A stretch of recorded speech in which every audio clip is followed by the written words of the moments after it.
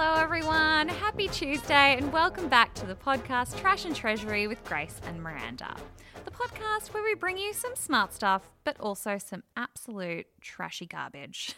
And for our smart stuff today, we're going to be talking about GameStop.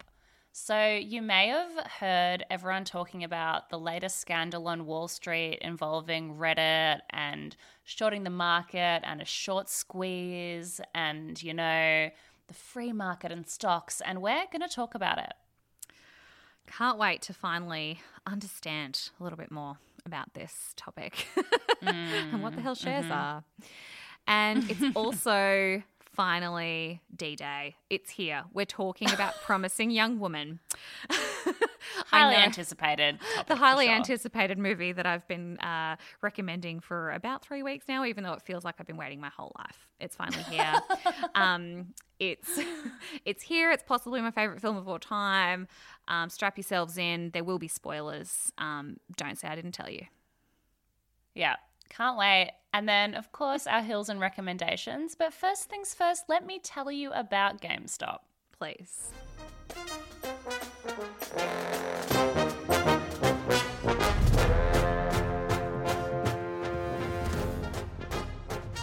So basically, this is a story about how Reddit screwed with Wall Street. And it's also a story where famously progressive politician Alexandra Ocasio-Cortez agreed with famously conservative politician Ted Cruz. So very controversial. Oh, okay. But in order to unpack this story and understand what went down with GameStop, first I think we need to just rehash some of the basic concepts at play here. So starting with the stock market. Yes. Just going to explain some concepts which look, you probably know a lot of this and maybe our listeners know as well, but also maybe, as we say on the podcast, maybe it's things you've kind of always wanted to know but you're too embarrassed to ask at this point. And so let's just go over it. Such as, you know, what's negative gearing, what's shares, what's compound interest. Exactly. You know. And so actually a lot of the period? concepts we're going to discuss today were things that were deemed too boring for our superannuation episode, but are kind of relevant, like shares. The episode that never got aired. No. It's still in the vault if anyone's It's interested. in the vault. But basically, just to explain stocks and shares, very briefly, imagine that you have a company and then you're like, I am going to tear this company into 20 little pieces and they're all going to be a token and they're all going to be worth money. So the company shares are part of a company. And then they put them on the market and people can buy them and people can sell them. And they go up in value over time, generally, unless there's some sort of global financial crisis, which does tend to happen from time to time. And I will just do a quick shameless plug that people should have stocks and you should read The Barefoot Investor. It's particularly important for women because everyone has stocks. Our superannuation is very much invested in the share market, but women will retire with less super. So you also need to have stocks because your bank account will just not get enough interest to keep up with the rising price of goods and you will be in poverty unless you get stocks. It's a very, very good point. And yes, it's I mean, very dry. Look, we're not so qualified to give financial advice, but Barefoot Investor, stock market, that's that part of the puzzle. That's right. If it's too boring for you, just seek counsel and get them to tell you what to invest in. And make sure it's not like a Ponzi scheme or something. Such a good point. Next concept, hedge funds. So we just talked about stocks and normal people just buy stocks, stocks in CommBank or stocks in Telstra, call them the mum and dad stocks. But then there's a whole bunch of professionals whose whole job is just buying and selling stocks. They call them the mum and dad stocks. Mum and dad stocks are basic bitch stocks. Is that the what? basic bitch? Yeah, exactly. The ones that we just all feel rude. good about and all have. Yeah. Okay. But then we're taking it up a level now to stockbrokers and hedge funds. So do you know why it's called a hedge fund? Because it's big, like a hedge. Well, that's what I used to think as well. I was like, hedges are fancy, like a hedge fund, it's like fancy. Yeah, no. Oh. So hedge fund basically comes from the term hedge your bets. And the term hedge your bets is about basically betting on any outcome, win or lose, so that you're always going to make money. So I could explain this with a sport metaphor, but as we covered in Hills like 2 weeks ago, neither of us care about that. So I'm going to explain it with an I'm a celebrity, get me out of here metaphor. Now you're speaking my language, Grace. Yeah. I don't even know what the thing was that you just said was. Like, I don't even know what that even is. I don't even watch I'm a Celebrity, Get Me Out of Here, but like side tangent, I think because of you on our podcast Instagram, you follow all these people, and I've really gotten into Abby Chatfield, and I've also gotten into her because she was on Reputation Rehab, and like she's actually a feminist icon, and I love her. She is. She's got some good points, even though she was very annoying on The Bachelor. People can be well, both I didn't things. watch The Bachelor, so I just love her. And they gave her a villain edit. Surely this comes down to another of your hill where you don't believe in villain edits. But no, have you watched the episode of Reputation Rehab where they talk about Abby? You need to watch that. This is a total side note, but everyone should watch that. That's all right. I've got a hill I'll die on later regarding Okay, this. cool. Yeah. But back to hedge funds. So say you were betting on the outcome of I'm a Celebrity, Get Me Out of Here, and you're a hedge fund. So you're like, the odds of Grant Denyer winning are 3-1 and the odds of Abby winning as 2-1. I'm going to put money on both outcomes, and then no matter what happens, I'm going to make money. That is basically what hedge funds do, because we kind of said earlier that like generally your stocks will rise over time unless there's like a global financial crisis, but they raise and dip all the time as well. They fluctuate. I mean, and hedge funds are basically about just like, if you lose money, we make money. If you make money, we make money. We just make money. Okay, what I don't understand about this is a crucial part for my understanding, and I'm hoping a lot of people listening as well, unless you're listening going, who is this stupid person on the podcast? I wish she'd stop talking. So my question is, I don't understand. I mean, a tab, sports bet, I wouldn't call them a hedge fund, right? They're not a hedge fund. They're a business, and they're a gambling business. So what I don't understand about a hedge fund is if when you lose money, it's literally just taking a bet. So they're actually gambling. But when you invest in a company, it depends on the company's success. Like if you invest in a share and the share goes up, you then sell that share and you make money because you bought it for less money. If it goes down, that's a roll of the dice. It's gambling in a sense, but it's directly related to the business doing well or not, which makes sense. And it's not gambling because you're not just betting on the outcome of something for an arbitrary reason, which you would be doing in the example of I'm a Celebrity, and if you're betting against a company, which, I'm sure you're going to explain shorting the market, but betting against a company to lose, how on earth do you make money from that? Like, I don't understand, because they're not a gambling business. They're not sports bet. Sports bet is not a hedge fund. Great question. So let's get into it. Okay. So basically, part of what these professional hedge fund brokers do is called short stocks and long stocks. So long stocks are ones they think are going to make money, and short stocks are ones they think are going to lose money, but they can see a way to profit off it. And basically what they do is they will go to people that own that stock and borrow it off them, which is not something the mum and dad Telstra Combank investors do. Like, we just buy stocks and then we sell them. But this is like professional. Your whole day is the stock market. You can borrow stocks, and you say to people, I'm going to borrow 100 stocks off you, and then in 1 week I'll give you the 100 stocks back, and maybe I'll make money along the way, but I owe you 100 stocks. And so they borrow 100 stocks and say those stocks are worth $1 each. The value was $100. They sell them immediately for $100. then they think that they're going to go down. And so they wait and there's a crash, and now those stocks are only worth 10 cents each. So the 100 stocks are only worth $10. They buy them back for $10. Then they return their original borrowing of 100 stocks. They said, I took 100 stocks, I gave you back 100 stocks, we're square. But meanwhile, they made $90. Oh. Okay. It's weird, and normal people don't do it. And that's basically, I think, why GameStop is so huge. And so I just want to say one fun fact about hedge funds that I forgot to mention just before we get right into GameStop. So the reason it's even called hedge funds or hedge your bets is because it's about protecting what you had. And the saying comes from the 1600s about literally growing a hedge around your property to protect what you have. So you actually used to do with hedges. Isn't that interesting? Yes. So to hedge your bet to, fence up your house. Yeah. So it is about hedges.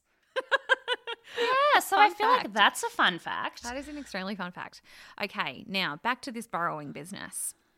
1, if I'm a person with a successful business and I have shares and I'm thinking, la-di-da, I'm amazing, I've got a great business. Someone says, hey, can I borrow some of your stocks for absolutely no reason other than to play with them and possibly lose money?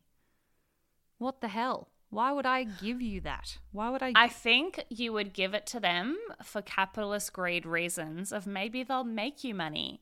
And if they make money, they have to give you some money. You don't know that they're hoping your business will fail. No, but they pocket the difference.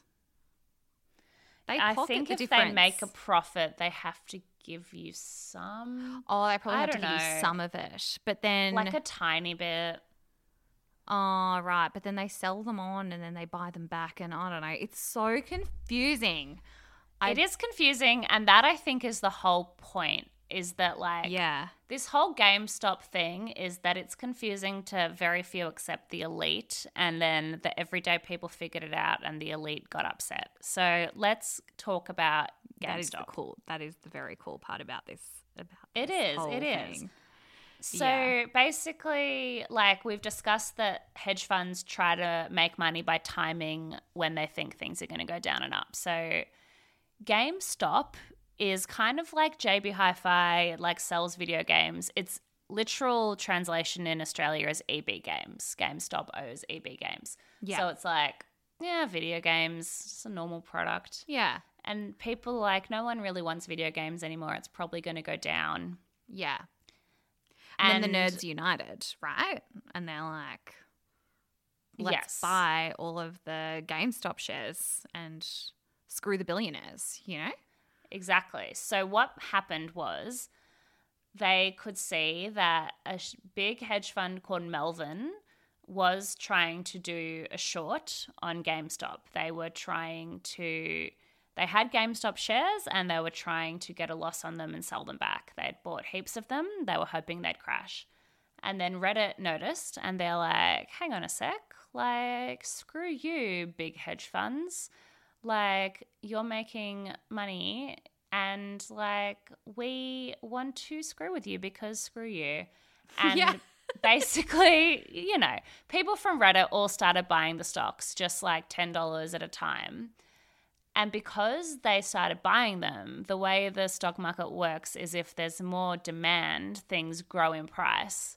And so they were all buying them and it made the price really soar, which means the hedge fund is screwed, because in the example I just said, where originally 100 stocks cost $100 and then they were hoping to only have to pay $10. In this hypothetical example, $100 now costs $10,000. More. Millions, billions. They literally lost billions. I know. Because the price went so high. I know. And it's just insane. But then the crazy part that happens next is not just this interesting thing that happened on Reddit, that the little man screwed the billionaires, as people like to be saying. And there is some hilarious memes going around, which I will give some examples of shortly. But I've actually missed the memes, so let's share them on our socials as part of our bonus content, because I've missed those. Oh, they're phenomenal. But the other part about this is that the powers that be, who are in control of the share market and whatnot, then said, stop. We're going to have to shut down this, what's it called, Robinhood, which is where everybody buys the shares, which is just literally like an app or something. It's they like shut an down app, Robinhood.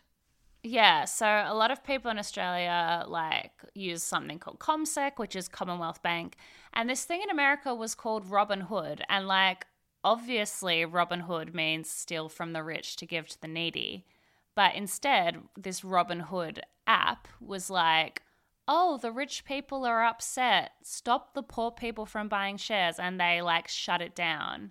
Yeah, so they effectively stopped they effectively stopped everybody from buying, because what the Reddit GameStop thing did was throw out the balance of what the billionaires were doing, which screwed everybody over. But it threw everything out so much that everyone was like, whoa, this is really changing the market.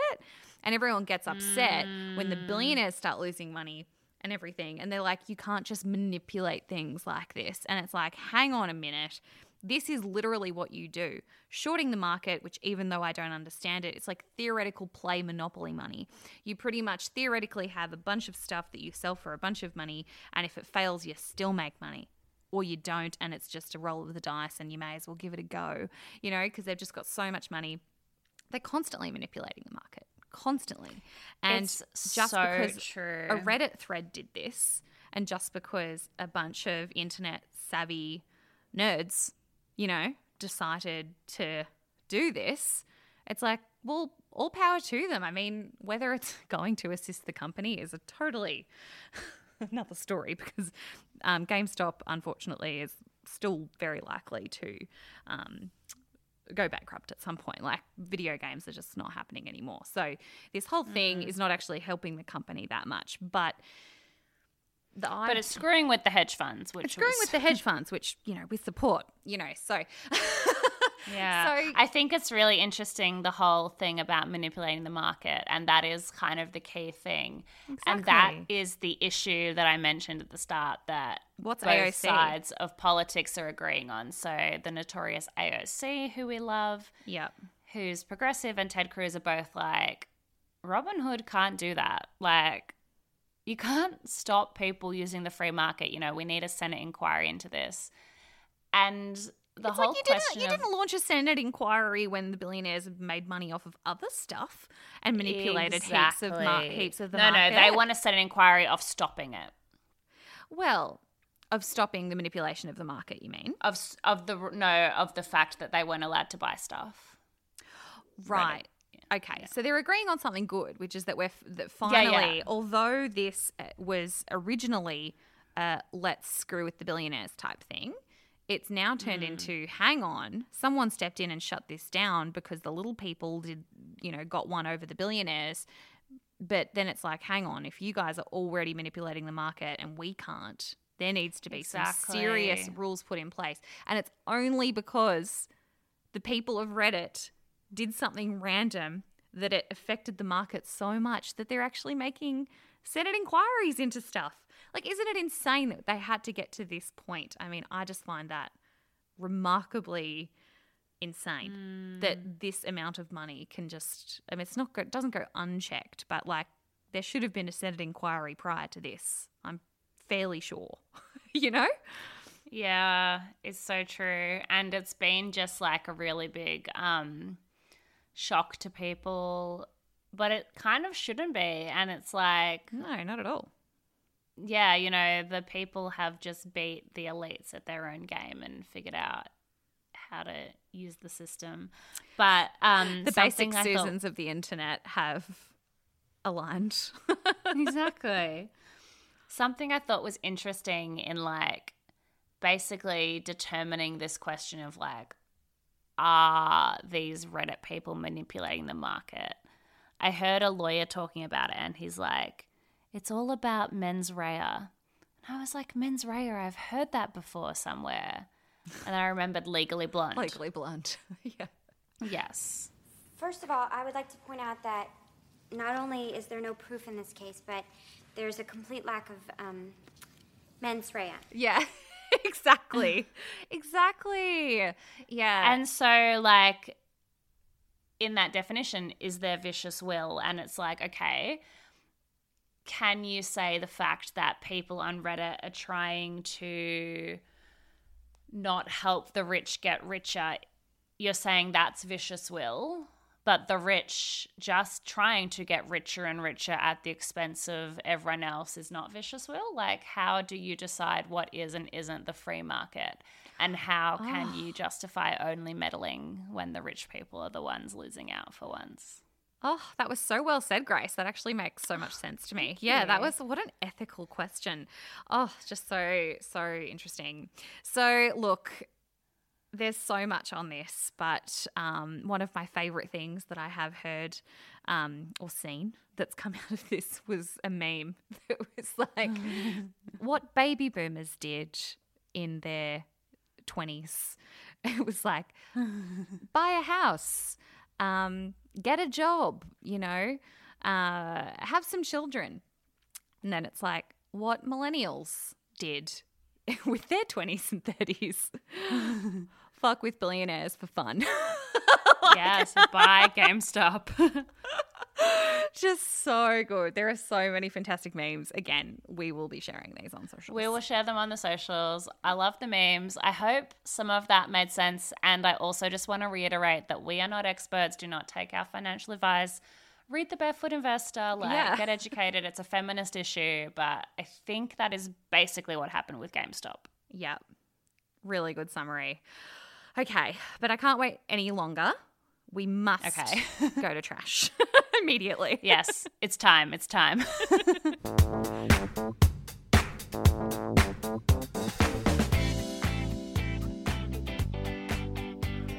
Ooh, yay, trash. Promising Young Woman. I'm ready to go. Was that the sound of you cracking a beer? No, it's not a beer. It's something that somebody left in my fridge, which I'm very appreciative of. It's called Juicy Juicy Grapefruit Boozy Seltzer. And I thought, this is appropriate. I agree. That does feel appropriate for a film about, themes around young women, and alcohol consumption is a theme. Yes, it is. Or lack thereof, it later transpires. And we just are going to make this really clear. We gave as much warning as we possibly could this time for spoilers, and there's no way we can really talk about this without spoiling it. We hope you've seen our posts about this, and if not, you might want to just fast forward 25 minutes and join us in Hills. Yeah, this is one that, I don't want to spoil anything for you. If you can go in blind, do it. Trust us. Just watch it. It's absolutely fantastic. Now, Grace, I'm so excited to hear what you thought. What did you think? So I watched it last night after much petitioning from you. It's good. It's really good. Yes. I don't want to disappoint you, but I don't think it's as original as I think you made out to be in your recommendation. Like, I think it's similar to the plot of other revenge films, like Girl with the Dragon Tattoo and Hard Candy. I felt like it was kind of like the plot, the concept's been done before, but it was executed very well. Yeah. I mean, yeah, sure. I mean, there's a lot of things that aren't original. I mean, how many original ideas? There's like this, I can't remember who came up with it, but there's a theory that there are only like 6 themes that you can ever do in any story. And any story is a variation of one of those 6 things. But it's the execution, it's the nuance, it's how you do it. And honestly, I see your point. I haven't seen the Girl with the Dragon Tattoo or read the books, but I have seen Hard Candy, which for those who haven't seen it, is about a girl who pretends to be a victim to a pedophile and then sort of psychologically tortures him as revenge.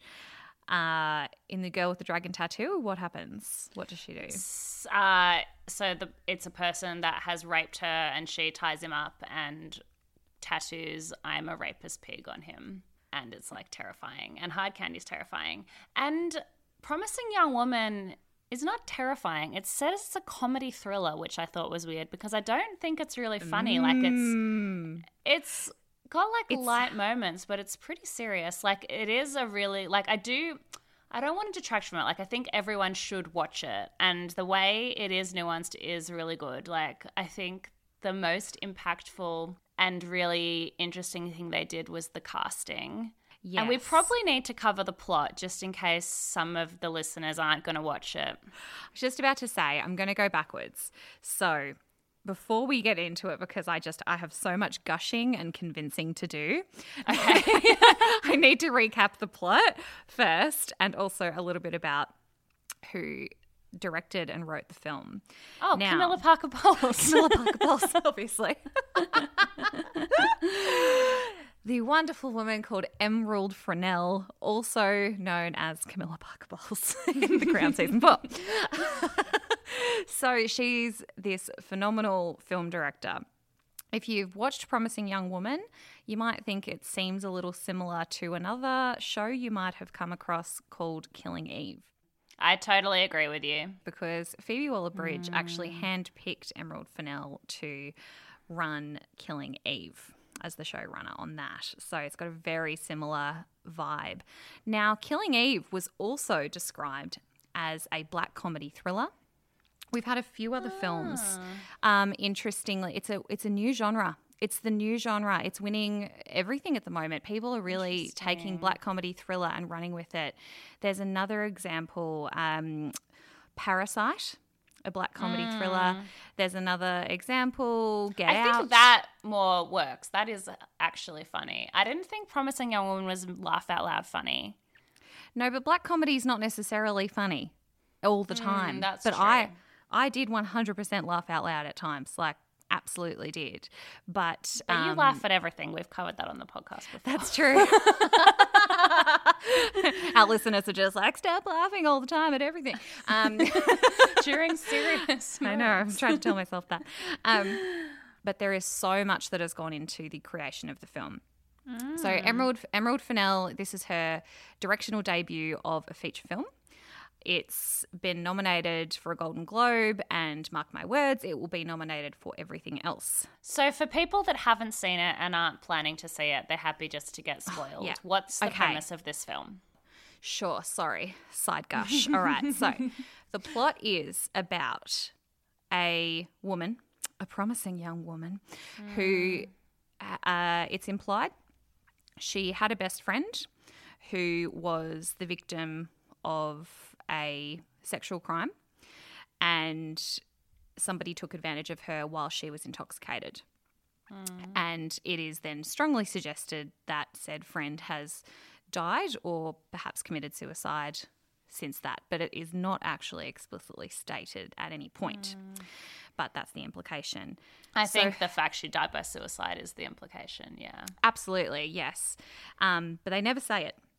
They also never say what she does. But so her friend's name is Nina, and the main woman who was Nina's best friend is called Cassie, and they were absolute best friends. You know, Die Hard, Thelma and Louise, best friends, and she essentially feels so hurt by the fact that her friend died, and that it's because essentially men have taken advantage of her, that she wants to teach people a lesson. She wants to teach men a lesson. So she goes to a club every night, pretends to be blackout drunk and slurring her words and everything, and then someone offers to take her home or something like that and make moves on her, and she is too drunk to consent, which is the whole idea. But actually she is stone cold sober, and if you've seen the trailer, you know, there's a point at which they cross a line. What that line is, she decides at the time. And then she says, I said, what are you doing? And it is just, you see the shock on their face, and it's so just creepy. Like, oh! And then she goes home, puts on a scrunchie that you assume is Nina's scrunchie, and she writes in her, I'm going to call it a kill book, but you know, it is not explicitly like stated at any point that she kills anybody. And she's got blue lines and she's got red lines, if you notice, Grace. And so the red lines, it's implied that perhaps she kills those people or she hurts them. And the blue lines, she really? doesn't. It's didn't implied, pick up on Grace. that. It's implied. It's, it's all there. It's all there, all the clues. Yes, but it doesn't actually get said, and that's the whole point. Like Emerald Fennell, that was her choice. She didn't want to explain that. And sometimes she was like, if a person had, so one of these boys who she takes home perhaps crossed a line but didn't, commit a crime or they sort of not do anything horrendously terrible, but she just wants to teach them a very strong and serious lesson, she just freaks them out. She freaks them out, and that is the purpose, for them to think, holy shit, and she wants them to second guess themselves. And so it's quite successful. I mean, that wasn't the impression I got of all of those encounters, apart from the end, was that was what was happening every weekend. I did not pick up on that red line, blue line thing, that there might have been more violence. Well, the lines that we saw were all blue. Right. In the show. Yeah, but there's red lines in that book, Grace. There's red lines. Yep. And it's a big ass book, so she's been at it for a while.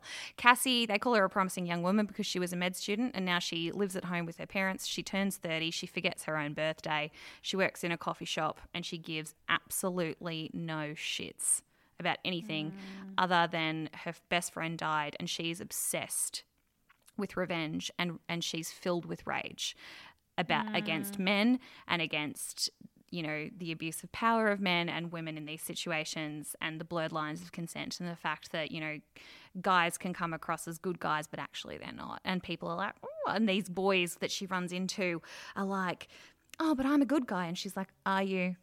Are you though? Are you really? Do you really think you are? Oh, it's just perfection, Grace. So It yeah, is the way perfection. they played on the nice guy thing, I think, was the best part of the film, and the casting for that was genius. The fact that they deliberately chose all these nice guys from TV. So brilliant. Seth Cohen from The OC, two love interests of Veronica Mars, I might add. Piz from Veronica Mars was Al Monroe. And he is the nicest on Veronica Mars. He's so lovable, and he's in a few other things as really lovable roles. And Schmidt from New Girl as well. He's also in Veronica Mars. Schmidt from a New love Girl's interest. in it. Yeah. But it was genius how they did that, because it meant you immediately identified with these men and you were like, oh, they're probably all right. Like some part inside me wants to forgive them. And that is what happens in society. We do side with the men and we do want the best for them or whatever, like as a society. I'm not saying that's our opinions. I'm saying that is what we see play out. And yeah, that was so clever. And hashtag not all men, yada, yada. But, the broader societal, this is a problem of, most commonly men against most commonly women in these situations, and them taking advantage of that. And the blurred lines of consent, don't always necessarily have a clear-cut outcome. I mean, we've heard so much about this in the Me Too movement. It is totally 100% going with the times on this, as in, it's been sparked by the Me Too movement and the blurred lines of consent, all the conversations around that.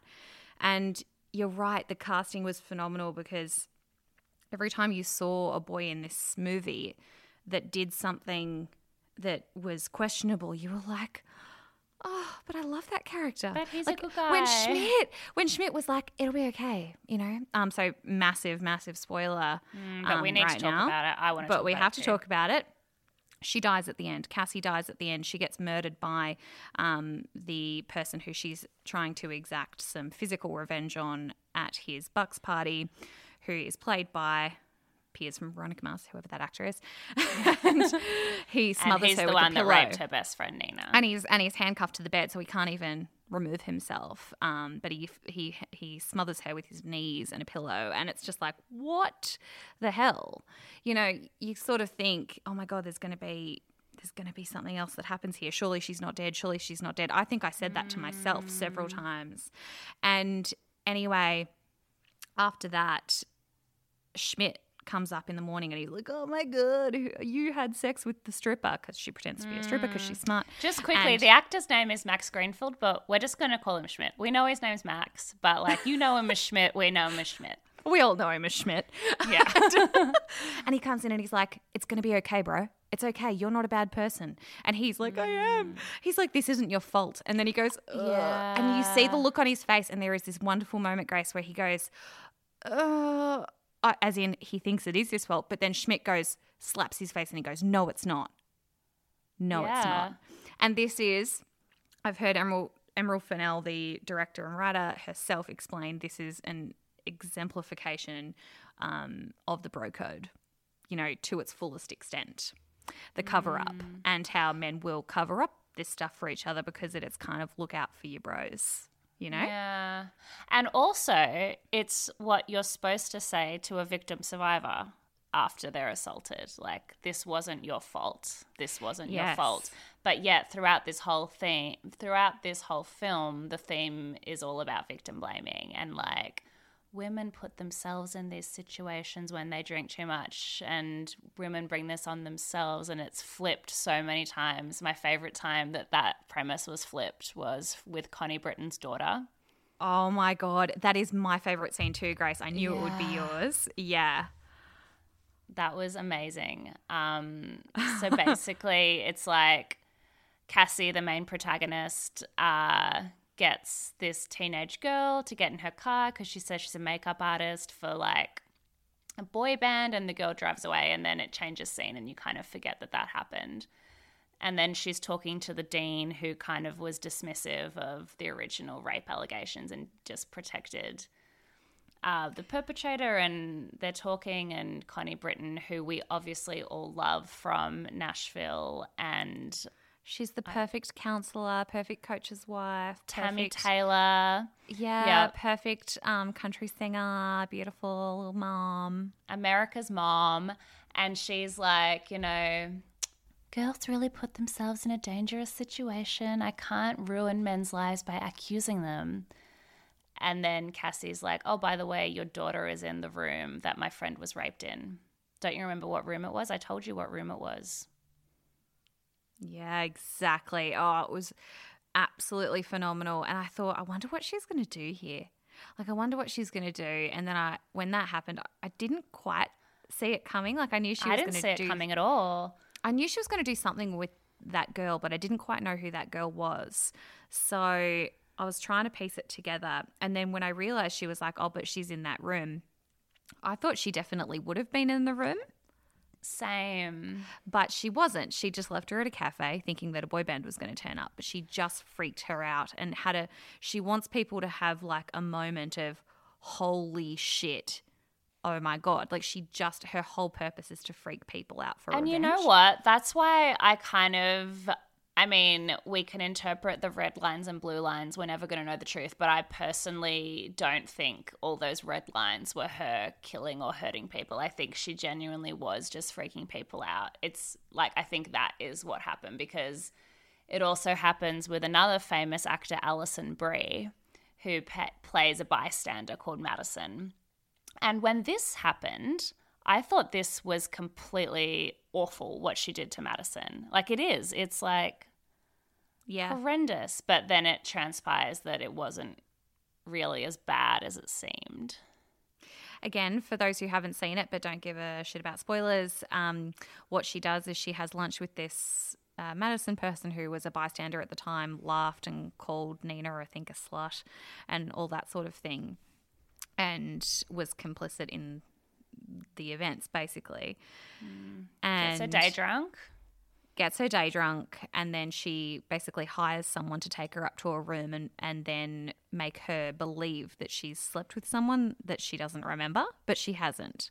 Like, this man is hired, but But the viewer doesn't learn that until viewer doesn't sort know of that until a the while end. later. You kind of think Yeah. that she actually, you don't really. You don't really know. And yeah, it is absolutely awful because, you know, she believes, and then she doesn't take her phone calls.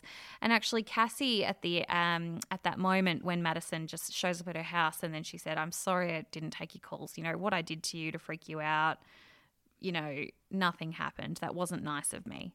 And she's sort of having a self-reflection. You know, she's sort of having a self-reflection and thinking, maybe I need to stop this.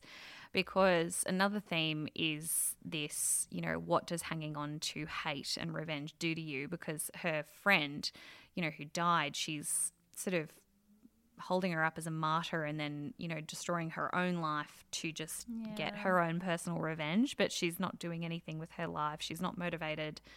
You know, she's completely consumed. And she's completely consumed with rage, which is an emotion a lot of people do understand and recognize. And what she does to Madison, she probably thinks it's not even a drop in the ocean compared to what happened to Nina, her friend. So she's thinking on a level of, you know, 1 to bad, it's not even that bad. But it is terrible. Like she's, you know, it doesn't, you know, 2 wrongs don't make a right sort of thing. But in her mind, that's what the character believes. That's what she believes, that she is giving people a taste of their own medicine, but not as bad. You know, she just wants to teach as many people a lesson so that they don't go on to do shitty things to other people and maybe learn a lesson or 2. But her whole life has been just taken over by this, and it's a really sad movie. It's like Nina lost her life, but so did Cassie, like long before she was murdered. It was interesting. One of the most beautiful lines, I cried in it, when her dad says to her, you know, we loved Nina. Because, another part that I should have covered is that Cassie forms a relationship with a guy who she used to go to school with or university with. And she starts to believe that he's lovely because she doesn't trust men, you know, and he's gorgeous and sweet and kind, and they fall in love. And she introduces him to her parents, and they say, it's so nice to see you again. They're like, you know, we loved Nina just like she was our own daughter, and we miss her so much, but we've really missed you.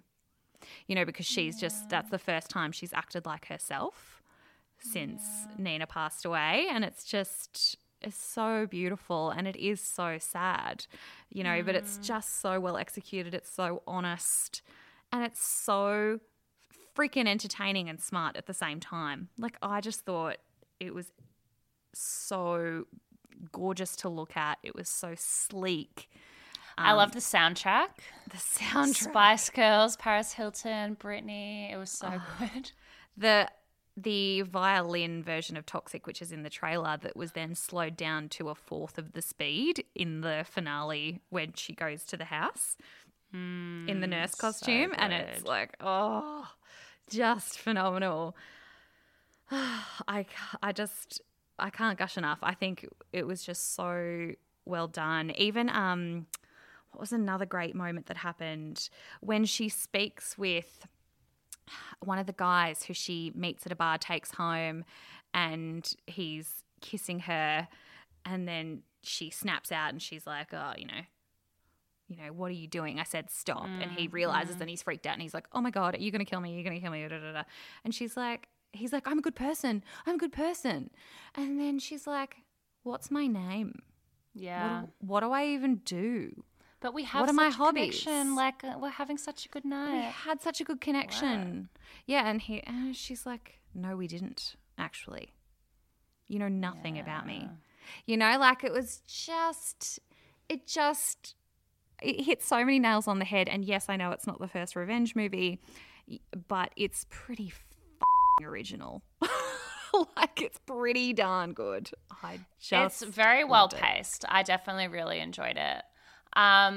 So you spoke about the guy she's like falling in love with. And while I was watching it, I was kind of thinking like, and you know, we can interrogate and tear this opinion apart, but this is what I was thinking. I was like, they just need like one good guy, because if they make this guy into an asshole as well, this film is a caricature. And then, spoiler alert, they reveal that that guy was also present at the rape and is complicit in it.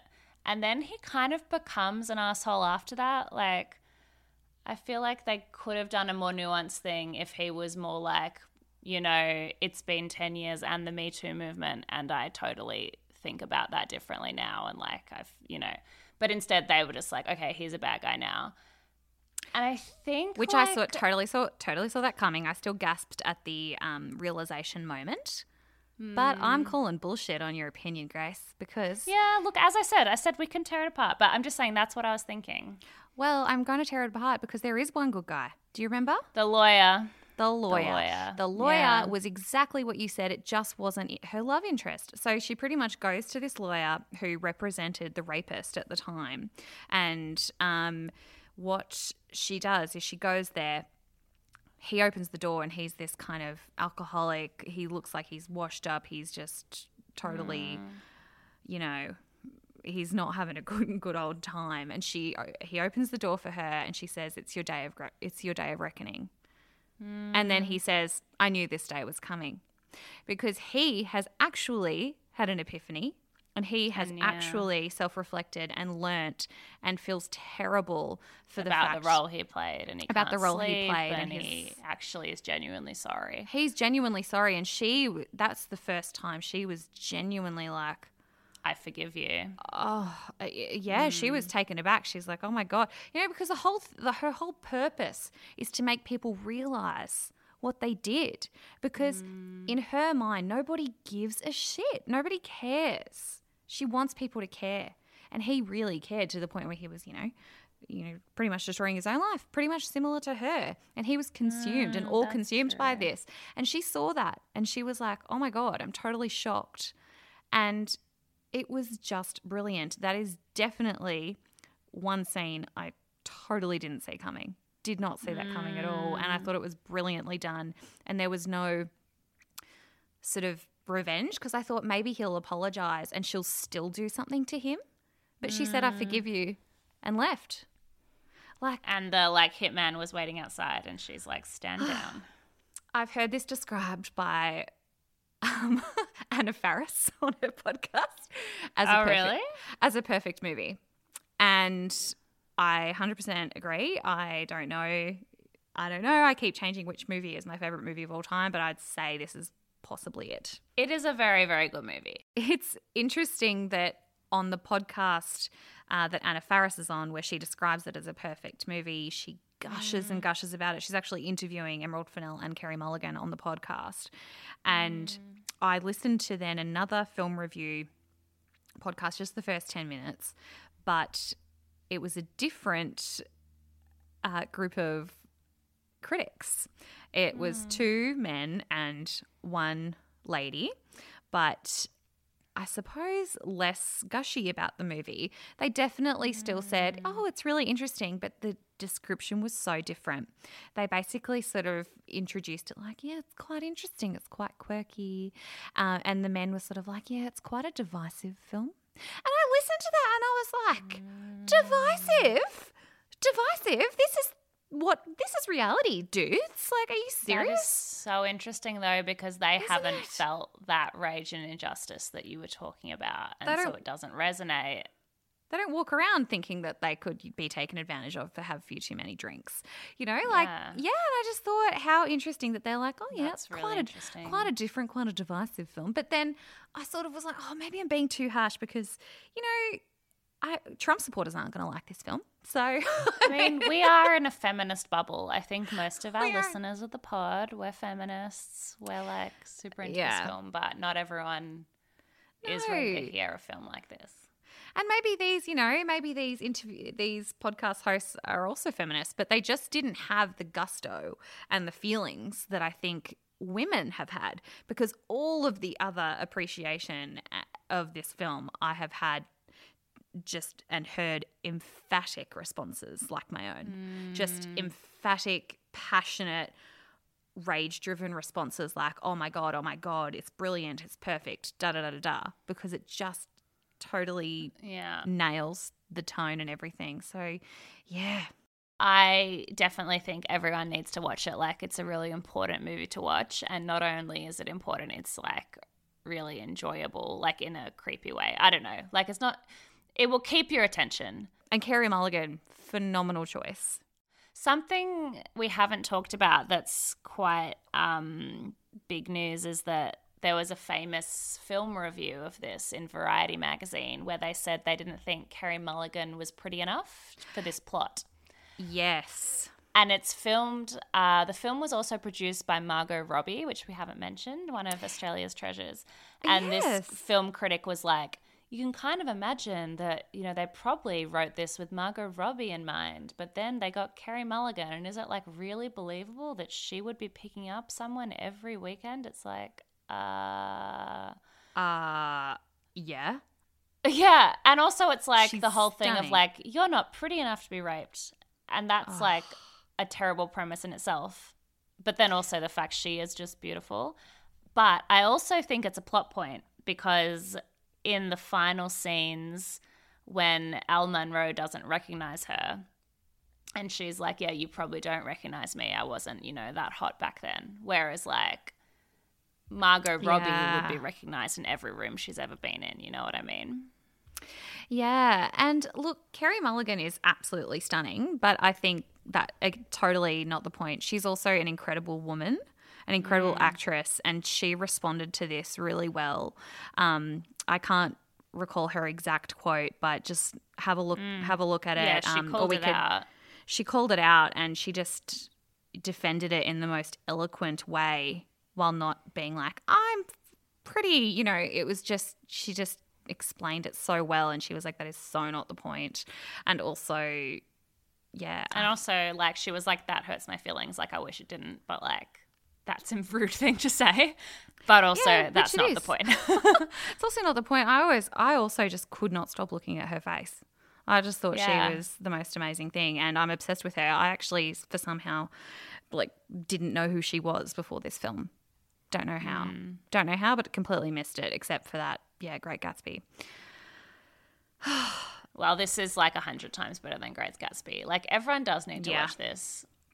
It was They really good. do. Like, I don't want to give you the wrong impression when I started out on negative. I was just trying, you know, we had really done a lot of recommending this show. So I just had to like get that off the chest. But also, like, I had done a lot of gushing to you personally about it. Oh, yeah. So perhaps Like you all were we've talked expecting about, and I hadn't something- seen it for the first month of our conversations.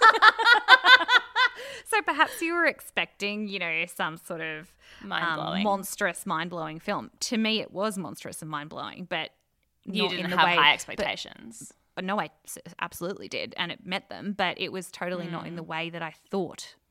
I thought it was going to be more gory and more explicit, and there was none Me of that. too, and I'm glad it wasn't. Because like Hard Candy and Girl with a Dragon Tattoo are both like Very gory. terrifying.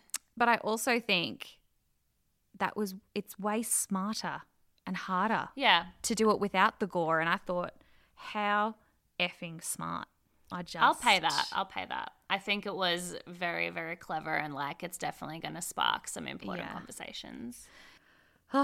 It's just so good. I have so much more I could say, but I would need, 3.5 to a whole series. We could do season 4 just on Promising Young Woman.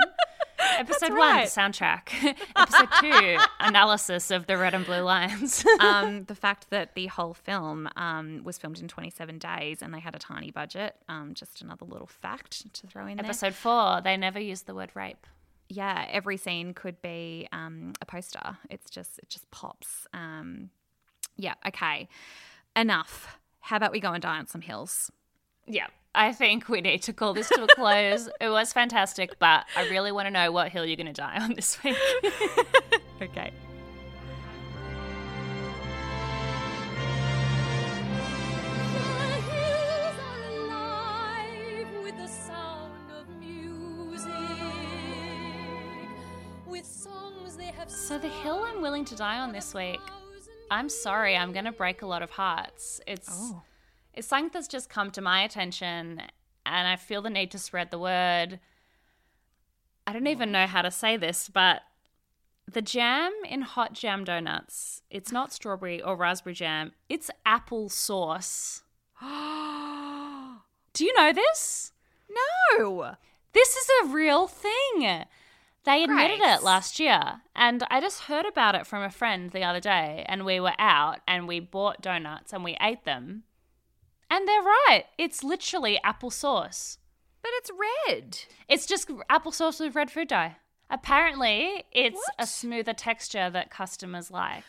That is true. I did always think if I was to put jam inside a donut, it would be like squidgy, like a jam tart. But it's not. It's all runny. It's runny.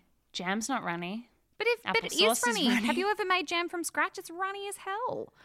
Yeah, well, go eat a jam donut because it's applesauce with red food dye. And I'm sorry, but it is. And that's a fact. I'm so sorry, everyone. It's not going to be the same next time you taste one. Different. It does taste different, doesn't it, to normal jam, now that I'm thinking about it. But they're called hot jam donut. Does I everybody do this? know. When you say they, is it a specific company or is it everyone? Are they all in on this? Are they all in on this? Look, I feel like it was one of the big chains that admitted it to a newspaper about a year ago, like your Wendy's or your something. But apparently it is quite common in the industry. And I was just at a random show that I'm going to get to when I get to my recommendations where I tasted the donut. And it had apple in it. It's a betrayal. And this is a conspiracy. We should tell the people at QAnon. Yeah. I wonder what they'd think about this. Probably Hillary had something to do with it. I'm sure she It did. is definitely Hillary. Yeah, and the 5G. It's like jam donuts are not jam. They are like the blood of victims of child trafficking by Hillary. oh no, I've got it. It's the blood of the lizard people. Yeah. That's what it is. That's what it is. Trump will bring back real raspberry jam donuts. He's coming. And I'm sure that'll be terrible. So the hill that I'm dying on this week, the fact is Irish accents are the best accents on the planet. And pretty much Irish people are just funnier. They're funnier because they've got a musical language that sounds fantastic to speak with. All of their banter just sounds hilarious. And their expressions are funnier. Their delivery's funnier. Everything's just better in an Irish accent. It just is. Yep. You know what? I completely agree. I Yeah. think I'm surprised it's taken you so long to talk about this. just- Because this is something that you've said before hundreds of times. Yes. Personally, off the microphone. And like 100%, I agree. For sure. I just, I didn't think it was something I needed to address. I just thought it was something that the world no, knew. not everyone knows. But not everybody knows. And I was reminded of it by the phenomenal podcast that I recommended on last week's podcast called Let's Solve Nothing. And oh my God, these women, again, just phenomenal. They're so funny. And I do have to bring up a fun fact that when I used to work in my sales job, where I was one of those horrendous people where I accosted you in the middle of a shopping centre or out the front of a supermarket and pretending to sell it. Well, selling you charity What do they call them? subscriptions. Charity sluggers, chuggers or something. Chuggers, yes, charity sluggers. But yeah, no, I was one of those horrible people, made commission only. I was desperate. I was a desperate person. It was basically a pyramid scheme cult. Don't Horrible. do it. You Oh my earned God. $3 an hour, we later realized. We later realised I worked like 72 hours a week. If you broke down my hours over the 7 months that I worked there, which And the commission, and they sell it Yeah. to you. roughly $2.98 an hour I made if you equaled it out. Anyway, I was desperate and I was surrounded by travellers. A lot of them were Irish because only people who are not necessarily Australian with a lot of other job opportunities would do this horrendous job. And they make more money because everyone loves an Irish person, don't they? So I just pretended to be Irish and I made more money. Am I proud And of I it? think you're obviously going to have to do that little impression for us. Imagine I'm in the supermarket. What would you say to me right now? Excuse me, just before you scoot past me there, quick question for you. Thank you Sold. so much for Take stopping. my credit card. And actually, I have been pulled up by people who I stopped who were Irish. Really? Yeah, and you know what? I was like, look, I'm not Irish, but everyone loves Irish people. So I know I'm not going to be able to pull this off with you, but I make more money if I'm But Irish you should because still everyone be loves Irish people. bloody flattered. Yeah. Yeah, and then they're like, fair play to you, like, like they're just like, They're so funny. They have no shame. And just another plug for that hilarious podcast. If you haven't listened to it, what are you doing? Go and listen to it. I'm super excited about this whole Irish accent thing, and I just need you to hold that thought for like 30 seconds because I'm going to pick this Irish accent thing up again in my recommendation shortly. Oh, please.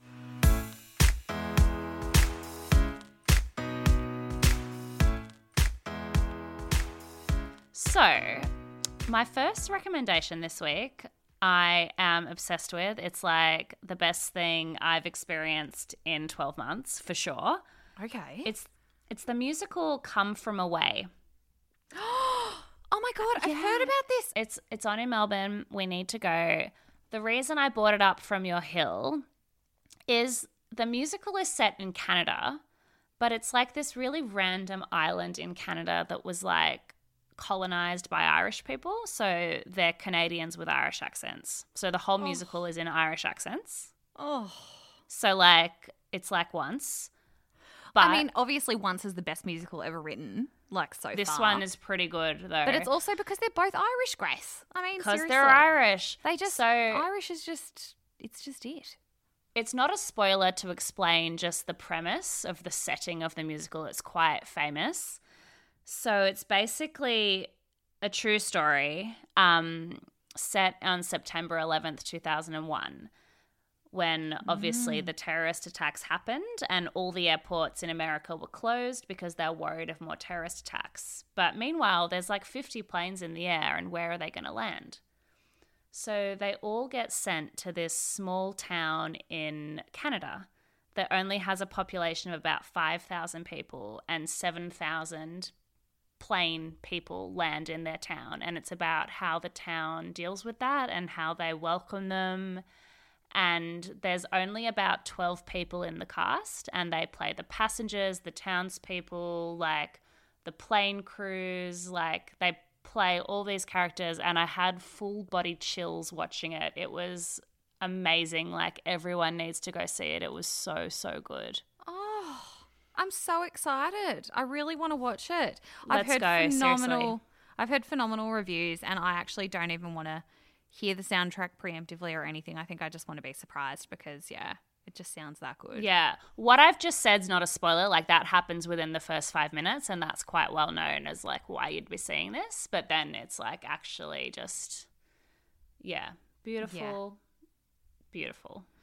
Oh, great recommendation. Well, my recommendation is a semi-recommendation. So there's a podcast. There's a podcast. It's called So Dramatic. Have you heard of it or ever listened to it, Grace? We follow it on Instagram on our podcast. We do. Instagram. So yes, I've seen it, but I don't really know what it is. No. Okay.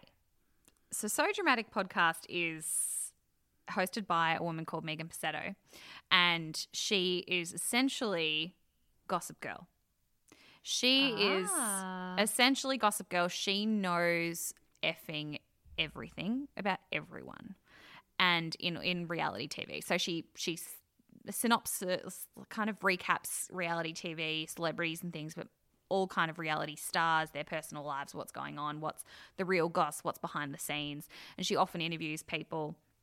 She has so much to do with Jamie Doran, who was that one I recapped last season about The Bachelor in Paradise, who was the crazy one. Yep. The one that packed his bags and left. Yep. She has spoken with Abby Chatfield. She's spoken with Jessica Power. She's spoken with NASA. She's spoken with, I mean, there's so many, you probably have no idea who these people are, Grace. No. But, I mean, as mentioned, I know Abby, despite never have watched a reality show she's in, but just love her as a person. Yeah. Look, my other hill is that, this is a side hill. This is not actually the hill. But, she was annoying. The fact is she was annoying in The Bachelor. And I also respect... We might have to do a whole segment on this because, no. Anyway, my point is this podcast... I mean, I listen to it. I listen to every episode pretty much, unless it's really people who I don't know from The Real Housewives or something that she's covering. But if it's to do with maths, if it's to do with The Bachelor, Bachelor in Paradise, Bachelor adjacent things, I'm in and I'm listening. And she just gets everything right. She's kind of like the reality TV spoiler person that will never be wrong. Like, she's very rarely wrong because she fact checks everything, and if she says something on her podcast, she's usually seen it. So even if there's like alleged text messages or something, she will read the text messages, but she won't necessarily expose the text messages, but she needs to see them in order for her to kind of announce something on her podcast. And people kind of come to her like she's the go-to, or by people blocking her on Instagram is kind of how you know what the hell's coming up next on reality TV, because she's so good at stalking people and knows things about everyone, and everyone comes to her with little bits of information. She's almost got these little lemmings all out there in the world that just feed her information, and she loves it. She's like reality TV God, and so everyone blocks her on Instagram if they're about to be on a reality show, because Channel 10 and Channel 9 are like, block this woman. Block her. Like, you can't have her knowing your whereabouts. That is so interesting. Because she's that good. Really? Yes. She's like the puppet master. She's the grand master. She's pretty much, like the Queen's Gambit of reality TV. And I don't know. Sometimes she really irritates me and irks me, but I've kind of grown to really like her. There are things that sometimes I'm like, I don't know, but I do enjoy the podcast. I think she's got some good points. I've learnt to like her, but she specifically has, if you are not really interested in the podcast, but 2 very, very interesting episodes with Megan Marks, who was on Bachelor in Paradise and The Bachelor. Famously, she left The Bachelor in Paradise and she was in a relationship with another contestant called Tiffany afterwards. So you would have seen this everywhere. It made worldwide headlines, actually, which is ridiculous because that's, shouldn't be so groundbreaking, but it did, and they were in a relationship for about a year. Anyway, she's notoriously private, doesn't speak about anything outside of her being on those 2 shows. And she finally is in a 2-part interview series with Megan Pacetto on the So Dramatic podcast, and it is so revealing. She also grew up in a cult. Like, she grew up in an actual cult. Yeah. And it's really just fascinating how she became just who she is. And she used to be married, and she was so religious. She didn't start drinking till she was 21. But she's also just really honest. And she says the people are who they are on there. She's like, sure, maybe they don't show everything. She's like, there were lots of conversations that I had with people that were never shown. She's like, but I don't care. She's like, I didn't say anything that was that bad if anything was shown. Like, everything that was shown did happen. Yeah, they don't deep fake like an AI bot and make it say stuff. Everything that is on there, she's like, everything that's been shown is exactly how I think of those people. I think we definitely need to do another reality TV episode because I still disagree. Look, this is her opinion. So it's really interesting to hear that, because she's just like, no. Yeah, but is that because she came off good? So she's like, I think it's fine. No, but she has met a lot of these people, and she's like, that is that's what they were like on the island. And it just reinforces my hill that not everything's about effing editing, and that people always blame editing for how they came across. I don't know. I still am with the disgruntled people. Anyway, we clearly... All right, we're going on a massive tangent. We're going on a big tangent, but interesting. So Dramatic podcast, good reco. Yes. My final reco this episode is a bit of a re-recommendation in that you've already recommended it before. Oh. Last week.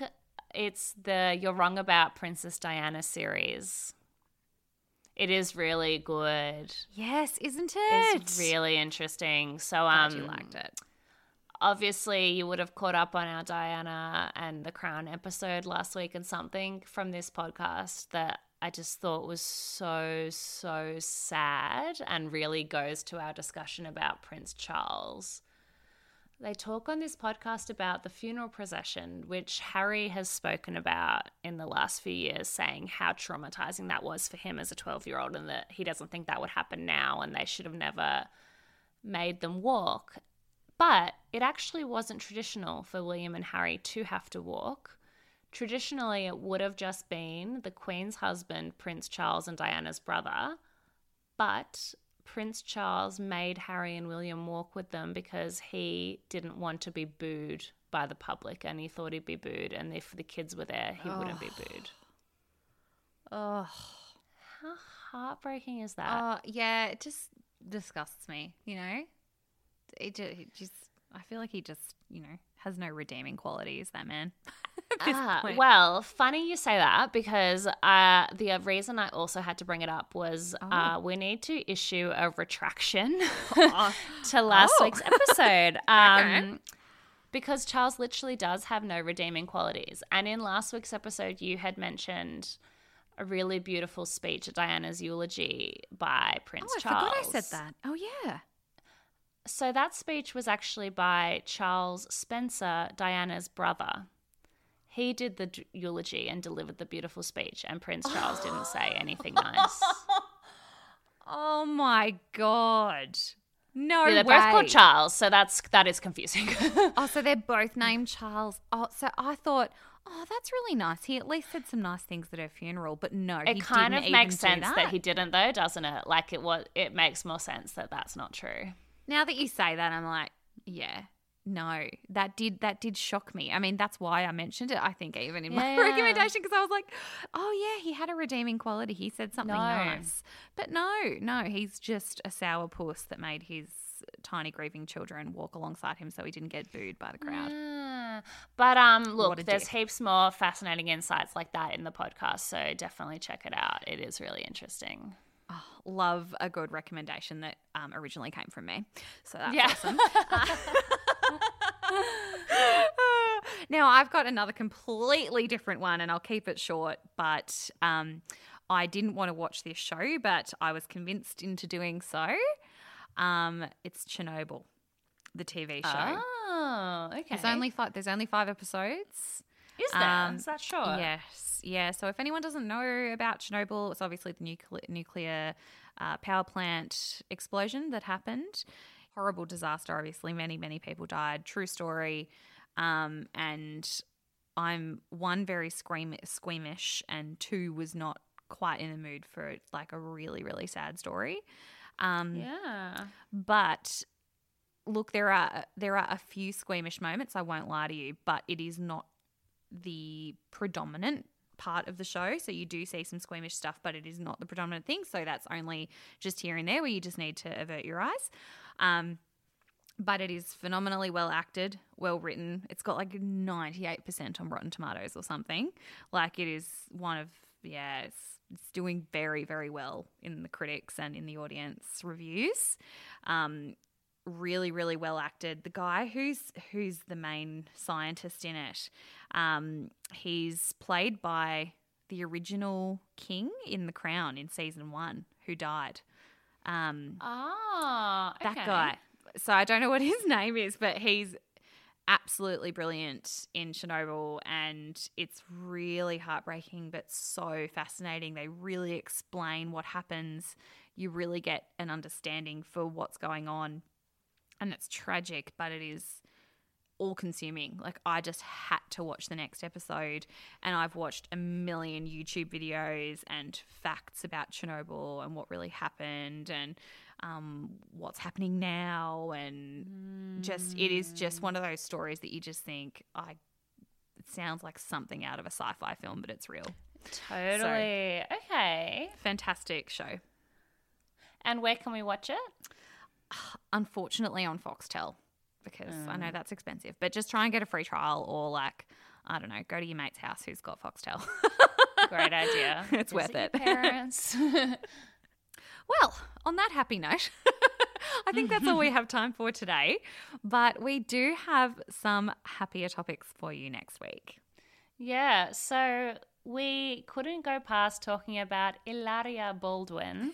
So we're going to talk about cultural appropriation in Treasury next week. Yeah, I mean, what a woman. I have so many thoughts and so much to say around this. But also we thought we could expand it to use some other examples and talk about cultural appropriation in general. And then we're finally talking about it. Bridgerton. We're doing it. Can you hear the excitement in my voice? I'm so excited. Look, I mean, everyone has been talking about and watching Bridgerton. So we were like, obviously, this is a huge pop culture moment that we both need to watch. And we've watched it. We're going to talk about it next week. We haven't talked about it yet. But look, from your voice, I think it's going to be an interesting conversation next week for sure. Yes, I think it will be. And don't forget to keep an eye on our Instagram for those crazy memes and, of course, all of our recommendations. And we'll see you next Tuesday.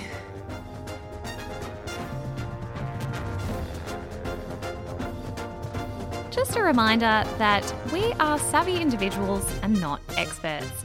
If you need some real advice, please contact someone who knows. Trash and Treasury is produced, authorised and sponsored by us because we did it ourselves.